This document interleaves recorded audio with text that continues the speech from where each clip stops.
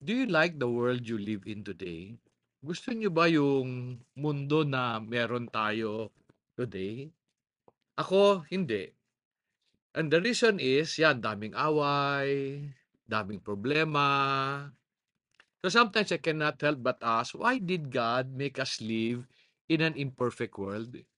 You know, di ba, if He is God, hindi ba niya kayang ayusin lahat ng problema natin ngayon? Di ba Bible tells us He's all-powerful? That means kaya niyang baguhin lahat. He has the power to make things better.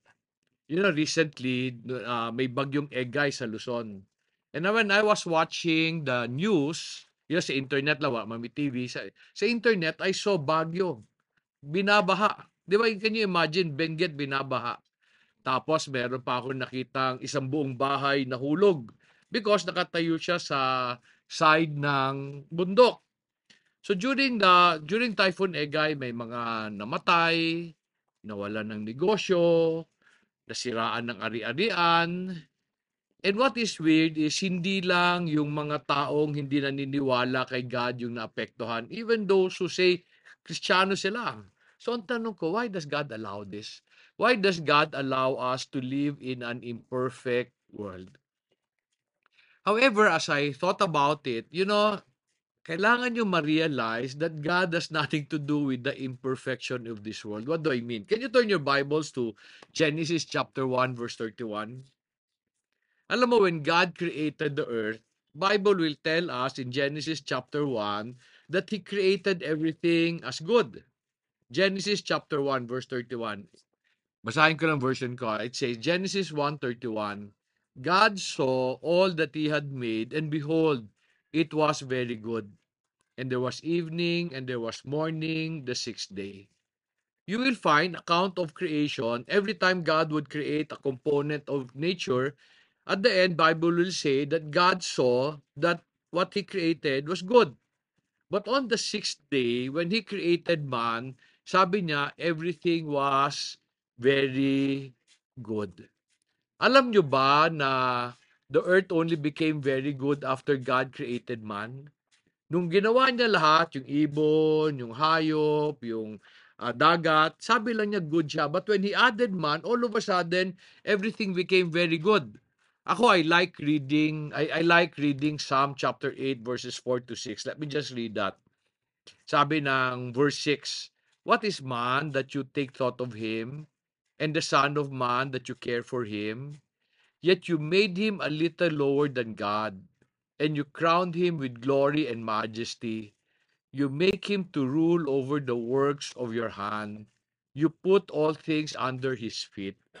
You know, God was so happy when He finally created man kasi all of a sudden, everything became very good. So ang tanong ko, how can something be so good turn out to be very bad? The answer is found in Genesis chapter 6, verses 5 and 6. Okay, let me read my version na. Genesis 6, 5 and 6. Then the Lord saw that the wickedness of man was great on the earth, and that every intent of the thought of his heart was only evil continually. Verse 6. The Lord was sorry that he had made man on the earth, and he was grieved in his heart. Genesis chapter 6 explained that we are wicked by nature. So, that's the reason why marami tayong away. However, wag nyo lang tingnan yung kaaway nyo as wicked. Kasi sinabi, lahat tayo wicked. So therefore, you are also wicked. Tayo lahat. Pero ang tanong ko, saan nanggaling to? Bakit all of a sudden, naging wicked ang tao? Di ba, we were created in God's image and likeness. How did we become so wicked? Genesis chapter 5, 2 and 3. Let me read my version na. Genesis 5, 2 and 3. He created them male and female, and He blessed them and named them man in the day when they were created. When Adam had lived 130 years, he became the father of a son in his own likeness, according to his image, and named him Seth.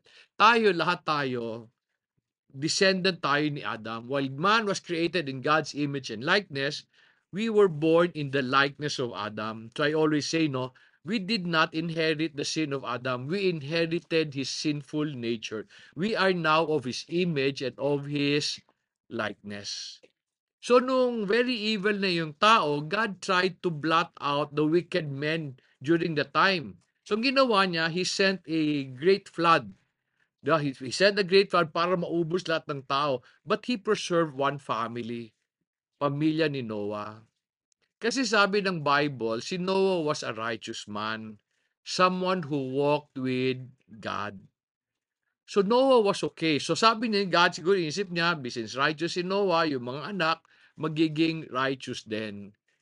After the flood, I want you to understand a very important promise in Genesis 8:21. Let me read my version. Genesis 8:21. The Lord smelled a soothing aroma, and the Lord said to himself, I will never again curse the ground on account of man, for the intent of man's heart is evil from his youth. I will never again destroy every living thing as I have done. Hindi ako naniniwala that God will come to destroy this earth because He made a promise.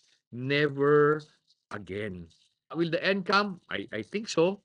But how will that happen? Sabi niya, He made a promise to Himself. He will not destroy the earth again. Okay, but anyway, yun lang alam ko. However, nung natapos yung flood, yung anak ni Noah, gumawa na naman ng kasalanan. So wickedness came back again. It continued hanggang sa araw na ito. So but because man is naturally evil, I believe, tinanggap na lang ni God yun. Pabayaan natin yan, naturally na evil yan sila. However, ang belief ko, lahat ng, sabi, this is an imperfect world. Ang belief ko, the imperfection is caused by man, tayo. Okay? Like for example, what are the imperfection of this world? May mahirap, merong inequality, may pinanganak na mayaman, may pinanganak na mahirap, meron nag-aaway, ayaw magpatawad. There's degradation of nature. Tapos there's political instability. Sino may gawa nito lahat? Tayo. God never caused the imperfection. Tayo lang yan gumawa. So, sabi ko sa inyo, finally, tinanggap na lang ni God na hindi na magbabago yung mundo because of the things we do. So what did God do in order for us to survive and thrive? Anong gustong gawin ni God para despite of the imperfection, okay pa rin tayo? So first, He sent His Son to pay for the penalty of our sin. Tapos meron siyang ginagawa continually. Can you turn your Bibles to James chapter 1, 2 to 4? Okay, let me read my version na. James 1, 2 to 4. Consider it all joy, my brethren, when you encounter various trials, knowing that the testing of your faith produces endurance. And let endurance have its perfect result, so that you may be perfect and complete, lacking in nothing. These verses tell us that God sends us trials, not to make us miserable, but to complete us. Ano ibig sabihin nun? Sabi niya, may dadating na trial. It will test your faith to complete you. Anong ibig sabihin to complete you? Ang belief ko today, God sends trial to teach you how to respond to the imperfection of the world around you. What do I mean? I'd like you to think about the person you hate the most. I want you to know that God sent that person to you not to make you miserable, but to teach you how to respond to people like them. Kasi maski mawala sila, may papalit doon. 'Di ba karamihan ng mga tao ngayon ayaw sa boss nila. So nag-resign, lumipat. Kamusta yung sunod ba na boss? Mas mabait? Pareho pa rin. Diba? Maraming ngayon naghihiwalay kasi ayaw na nila sa Mr. or Mrs. nila. Naghanap ng iba. Kamusta? Mas matino ba 'yon? 'Di ba? The reason why God sends those people to you because nung dumating sila, ano nangyari sa'yo? Nung dumating yung taong na-visit ka, lumabas ba yung maganda mong ugali? Karamihan hindi. Lumabas yung masama mong ugali. So prinay mo that God would remove that person o baguhin ni God yung tao niya na yon. Wala naman nangyari, di ba? Kasi hindi naman din siya, may problema siguro yung tao yun, pero may problema ka rin. Hindi ka marunong mag-respond sa taong ganon. So pinadala siya ni God to make you complete. Anong complete? Kasi since nahirapan ka mag-respond sa ganung tao, pinadalan ka ng ganung tao to make you a better person. Now, kanina, yung tao, no, I want you now to think about mga problema mo ngayon.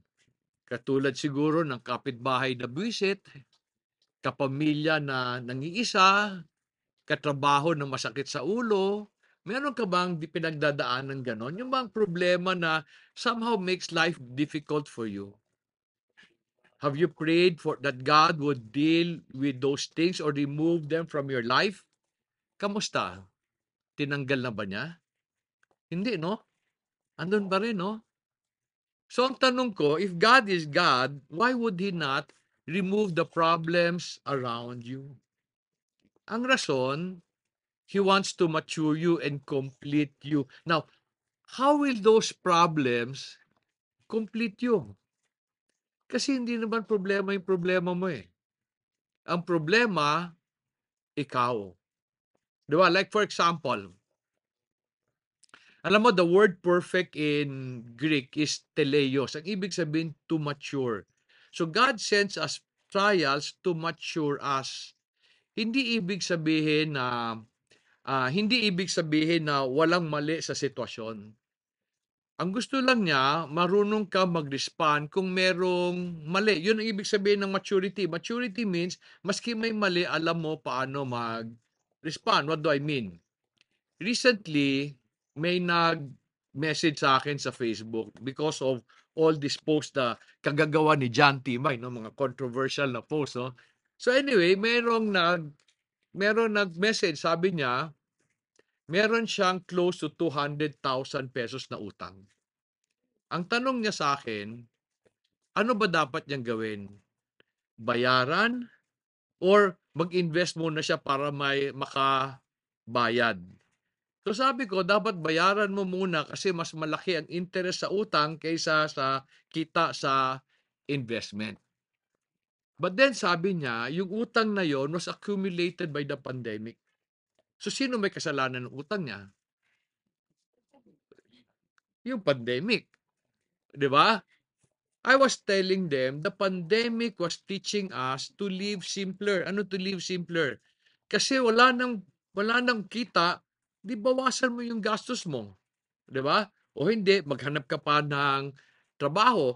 Kaso during the pandemic, they were waiting for things to go back to normal. Yung gastos patuloy, 'di ba? I was very happy nga during the pandemic. Sabi ko, maraming tao makakatipid kasi sarado ang mall. And then sasabihin sa'yo, may Shopee naman tsaka Lazada eh. So nagtuloy pa rin, di ba? Tuloy pa rin. Imbis na pinasimplihan niya yung buhay niya, nag-accumulate siya ng utang during the pandemic. And ako, I always tell friends, the pandemic was very weird for me. Because I have friends who are very, very excited. Sabi niya, Dong, ganda, mabuti na lang nagkaroon ng pandemic. Mas malaki kita ko. Yung iba, sabi, grabe tong pandemic na to, naghirap kami. So, anong problema during the pandemic? Hindi yung pandemic. Yung tao on how they responded to the pandemic. Merong yumaman during the pandemic. Merong naghirap during the pandemic. The pandemic was an imperfection in creation. Pero some people took advantage of it by responding properly. Alam mo, God cannot perfect the world because man is naturally evil. So ang ginawa niya, He's been trying to perfect us by teaching us how to respond properly through the trials that we experience. Pero naisipin mo, no? Bakit hindi na lang ni God patayin lahat ng wicked na tao sa mundo? Di ba? Para tahimik na sana tayo. Alam mo ang sagot niyan? Kasi baka mapasama kayo eh. Di ba? Kasi baka mapasama kayo. You think you're better than other people. Ano sabi ng Romans chapter 3 verse 10 and 11? Let me read my version na. Romans 10 and 11. There is none righteous, not even one. There is none who understand. There is none who seeks God. All of us sin at one point or another. You know, my struggle with forgiveness. Some people have a hard time really forgiving. Ang tanong ko, bakit ikaw ba hindi kailangan patawarin? However, sometimes we say, no, yung kasalanan ko mas maliit kaysa sa kanya. Totoo yun. Pero kasalanan pa rin naman yun, di ba? Kaya nga, do not pray that God will kill the person you hate. Huwag mo sabihin, Lord, kill everybody wicked. Baka maubos tayo lahat. Hindi, walang matira. Kasi when you hate your brother, what did Jesus said? You're a murderer. When you slander another person, ano slander? Yung siniraan mo? Sabi ni God, He will make you accountable for every word that comes out of your mouth. When you do not submit to authority, you oppose the Lord Himself. Diba? Hindi ka pumatay, hindi ka umutang, pero hindi ka submissive. You went against the Lord. So never pray that God will destroy all the wicked people on earth. Mauubos tayong lahat. Lahat tayo kasama. Pero minsan, no, ang tanang sagot ng tanong niyan, ba't ang tagal gumalaw ni God? Bakit God would not deal with the sin of people na alam mo na masama yung ginawa niya? Kaya minsan, pag natatagalan tayo kay God, what do? We take matters into our own hands. Tayo na ngayon ang nagpapani sa ibang tao. Can you turn your Bibles to 2 Peter chapter 3 verse 9? Okay, let me read my version na. 2 Peter 3:9. The Lord is not slow about his promise, as some count slowness, but is patient toward you, not wishing for any to perish, but for all to come to repentance. Ano ako, minsan feeling ko, kulang talaga natin grasya. Di ba when people hurt us, gusto natin punishment kagad. Huwag mong pangunahan si God because God knows what He's doing. And besides, the same patience that He extends to others is the same patience He extends to you. Gusto natin God will be patient to us. Pero ayaw natin na He be patient to other people. Kulang natin grasya. Gusto natin justice. Most of your pain today are caused by the imperfection of the world. Your pain is caused by your imperfect spouse, imperfect friends, imperfect family, imperfect government. This is all caused by this imperfection. Pero I need you to understand, God is using this imperfection to make you perfect.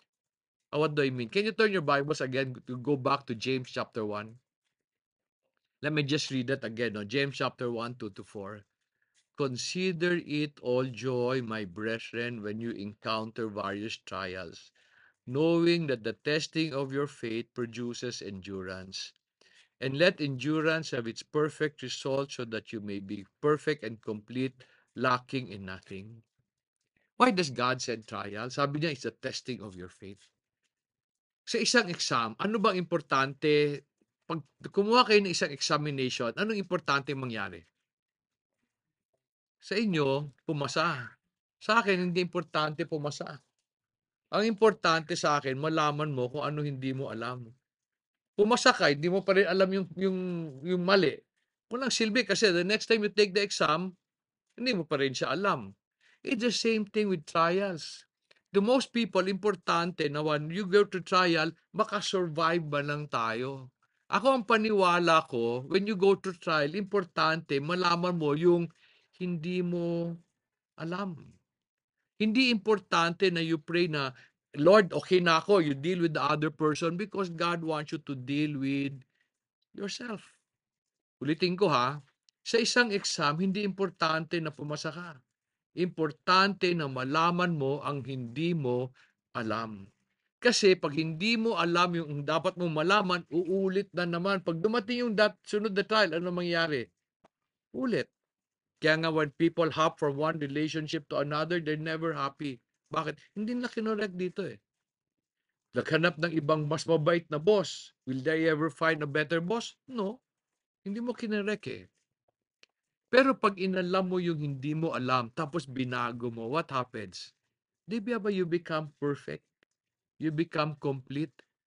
You start to lack nothing? Kasi pinunuan mo na.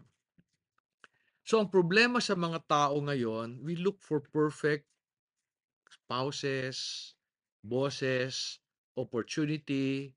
So naghahanap tayo ng perfect. Wala naman nun eh. 'Di ba? Naghiwalay yung mag-asawa, pagsunod gano'n pa rin. Because hindi problema yung kabila, ang problema tayo. So God wants us to make our situation perfect by responding properly. How does God want us to respond to the trials He sends you? No? So kanina sabi ko, no, think about the person you hate the most. Has that person made you a better person? Sometimes that person has continually made us miserable. Bakit? Hindi tayo nag-respond properly. Yung problema mo, has that made you a better person or a wiser man? Minsan hindi. Kasi pinipilit mo na sila magbago eh. Hindi ikaw. So how does God want us to respond to this imperfect world?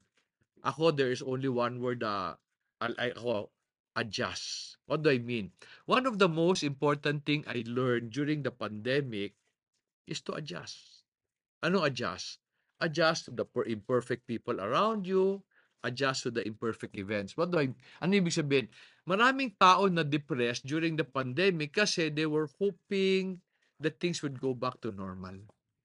Alam ba niyo, things never go back to normal. Every year, things will change. Every year, nothing goes back to normal because things change.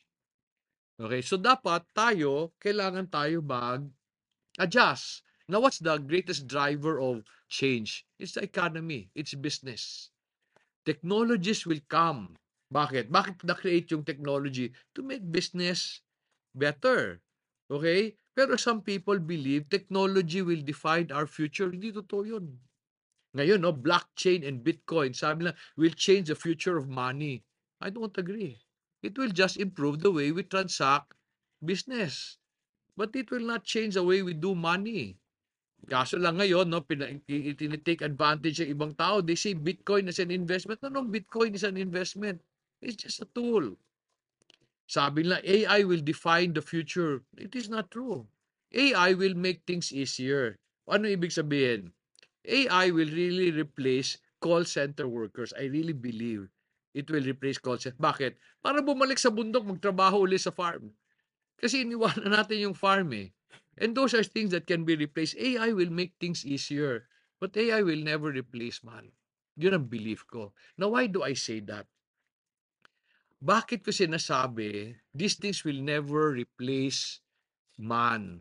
Because there's a promise in Jeremiah 6:16. Ano sabi ng Jeremiah 6:16? Jeremiah 6:16 says, "For thus says the Lord, stand by the way and see and ask for the ancient path, where the good way is, and walk in it, and you will find rest for your soul." But they said, "We will not walk in it." Recently may nagpadala sa akin ng comment in one of these posts, no? Sabi niya sa akin, "Masama yung turo mo, old school ka." Sabi niya, sabihan mo dun sa researcher mo, ayusin yung trabaho nila para makapag-share ka ng something updated. No? Sabi ko sa kanya, ang sinishare ko galing sa experience and sa success namin. Sabi ko yung research na yan, walang silbi yan. Pag walang proof of concept, alam niyo proof of concept? That it works. So some people are so excited knowing new things. Hindi naman na kayang gawin. Bible says, look for the ancient path. If you follow the ancient path, it is a good way. It will give you rest. This technology are tools. They will never change the way things are done. Kaya nga sabi ni Solomon, nothing is new. The tools are new. The ancient path doesn't mean old. The ancient path is eternal and everlasting. Ibig sabihin, tama siya noon, tama siya ngayon, tama pa rin siya in the future. Ako, I call myself a traditionalist. Ano traditionalist? I believe in the old ways. I believe the old ways are still valid. No? Totoo naman, I am old school. Bakit? Because I believe the riches we enjoy today are produced by the past generation. We did not produce these riches. Ginawa to ng past generation. And now we say, laos na sila. It's our time.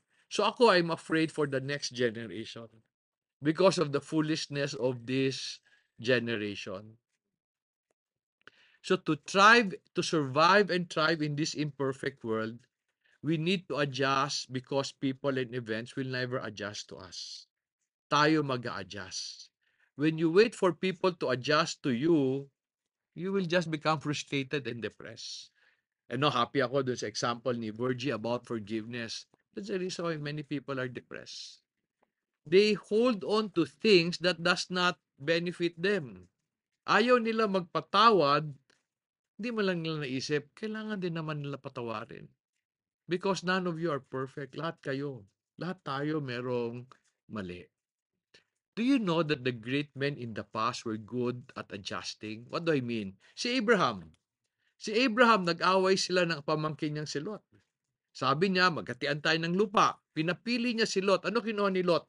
Pinakamagandang lupa. May tubig. Ang niiwan kay Abraham, walang kwentang lupa. And yet, many years after, Abraham became the richest man in the place. Si Joseph did not allow his circumstances to define him. When he became a slave, he became the best slave. Tapos nakulong. Di ba kayo, pag nangyari sa inyo, anong gagawin nyo? Magagalit kayo. When he became a prisoner, he became the best prisoner. And because of that attitude, he became the only person who can save Egypt from 7 years of famine. Kasi siya lang ang marunong makipagtrabaho sa slave and prisoner. So the great men in the past, si Jacob, si David, si Daniel, si Solomon, they were good at adjusting. They do not wait for things to become perfect. They use their character or their knowledge to make things perfect.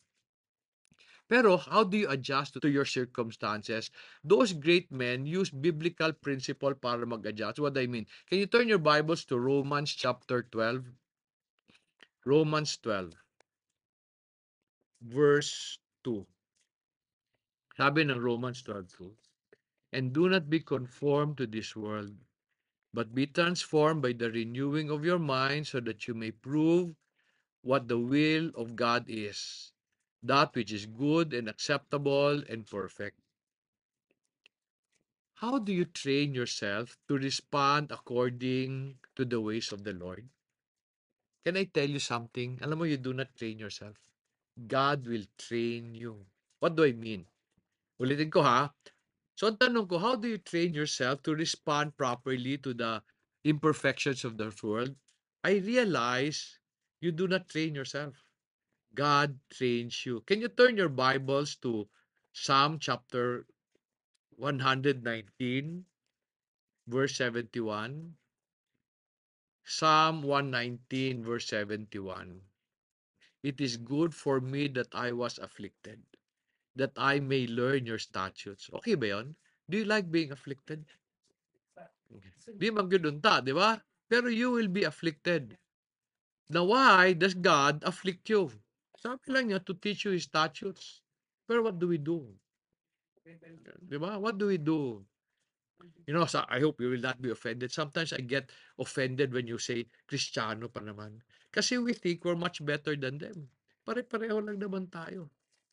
You know, we're not better than any other people. Kasi tinawag mong Kristiyano, di ba? We're the same. Di ba? When we are afflicted, we do what the world will do. And that's the reason why we're in trouble. It is good for me that I was afflicted, that I may learn your statutes, that we may know that we too are sinners, na nagkakamali din tayo. So therefore, ang dapat natin baguhin, sino? Tayo. So the things that made man evil is also his most powerful weapon. What made us evil? Free will. We decided to be wicked. However, we can use free will also to become perfect and complete. What do I mean? Can you turn your Bibles to Deuteronomy chapter 30? Deuteronomy 30, babasahin natin 19 and 20. Deuteronomy 30, 19 and 20. I call on heaven and earth to witness against you today that I have set before you life and death, the blessing and the curse. So choose life in order that you may live, and you and your descendants, by loving the Lord your God, by obeying his voice, by holding fast to him. For this is your life and the length of your days, that you may live in the land which the Lord swore to your father, to Abraham, Isaac, Jacob, to give them. You know, when affliction comes, when troubles, walang kinalaman yung ibang tao sa problema mo. When God allows affliction, it is just between you and the Lord. He wants you to be a better person. So when bad things come, stop looking for people to blame, for excuses to make. When they come, it's just between you and the Lord. So the greatest men in the past, they would take imperfect situation and make the necessary adjustment. So they would allow the situation to perfect them, and then the situation becomes perfect also. Pero ang tanong, ano ang key to making things perfect, your situation perfect? Ako, I'd like to go back to something I always teach, no? Genesis chapter 2, verse 15. Genesis 2, verse 15 reads, Then the Lord God took man and put him into the garden of Eden to cultivate and keep it. Now, why am I going to use this in trying to make your situation perfect? Foolish people wait for their circumstances to become perfect before they act. A wise person will take whatever they have and make it perfect. How? By cultivating and keeping it. Di ba? By staying put. You know, ako, I like the farmer's mindset. Ang farmer's mindset, a farmer will make things better than how he found it. Naintindihan niyo yun? Ang farmer's mindset, pangit yung sitwasyon, never mind. Tomorrow that will become better kasi ayusin ko yan. Many people, pag pangit yung sitwasyon, pangit to, iwanan na lang natin to. A farmer will look at the situation and say, tomorrow I'll make this better. It's you adjust to your situation. However, oftentimes we're also put in situations where God wants us to make it better. So do I like the world we live in? I still don't, because there's too many imperfections. However, God has put us in the world we live in to make it perfect by responding properly to the people na kasama natin and to the situation we are in. Let's pray. Heavenly Father, we'd like to thank you for giving us a chance to hear from you, Lord. And Lord, I pray that all of us will recognize that you have put us where we are, Father, because you want us to be instruments, Lord, to make things better. Lord, sometimes we get frustrated with the people around us. And Father, when this happens, you reveal to us, Lord, our weaknesses and our flaws. Sana, Lord, allow us to experience these things. You will now cause us, Lord, to recognize that you have allowed all our trials and our affliction to make us better people. And so, Lord, it is my hope and my prayer that we will always adjust accordingly, Lord, to do what you want us to do so that we can impact the people around us. We are grateful, Lord, that you are there to remind us. We thank you for our time of worship. We are grateful, Lord, for the opportunity to fellowship. In Jesus' name we pray.